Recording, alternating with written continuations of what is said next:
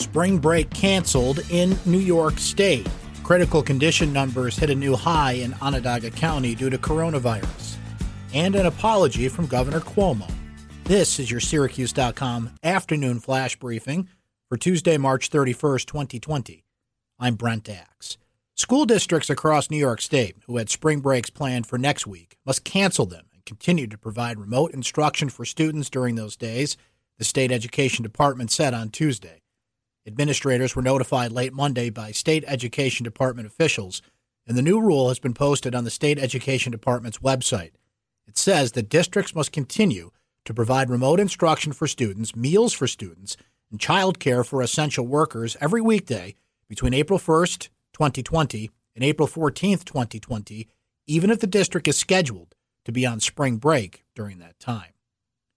The number of people battling for their lives against the coronavirus reached its highest number in Onondaga County Tuesday, with 12 in critical condition.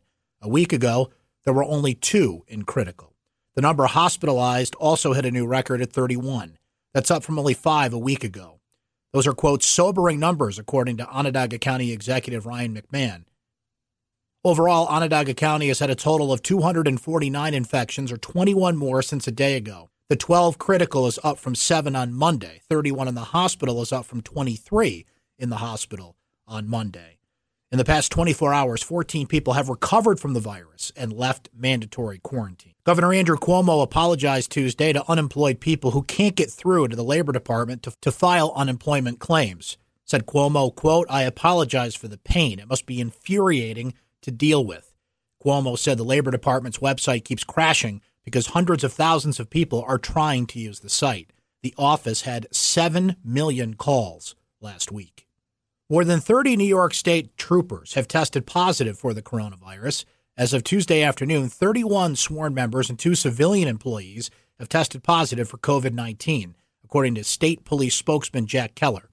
The families and those close to those 33 people have been notified, and those sick are quarantining and recovering.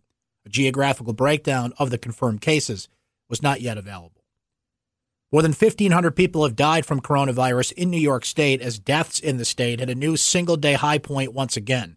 The statewide death toll is now 1,550. That's up from 1,218 on Monday and from 157 just over a week ago. Though the numbers bounce a bit from day to day, the overall trend remains upward, according to Governor Cuomo, saying that at a press briefing in Albany on Tuesday. New York has not reached its peak yet, he added. The state now has 75,795 confirmed cases of coronavirus, an increase of 9,298. That's your Syracuse.com afternoon flash briefing for Tuesday, March 31st, 2020. Have a great rest of your day. Stay safe, everyone.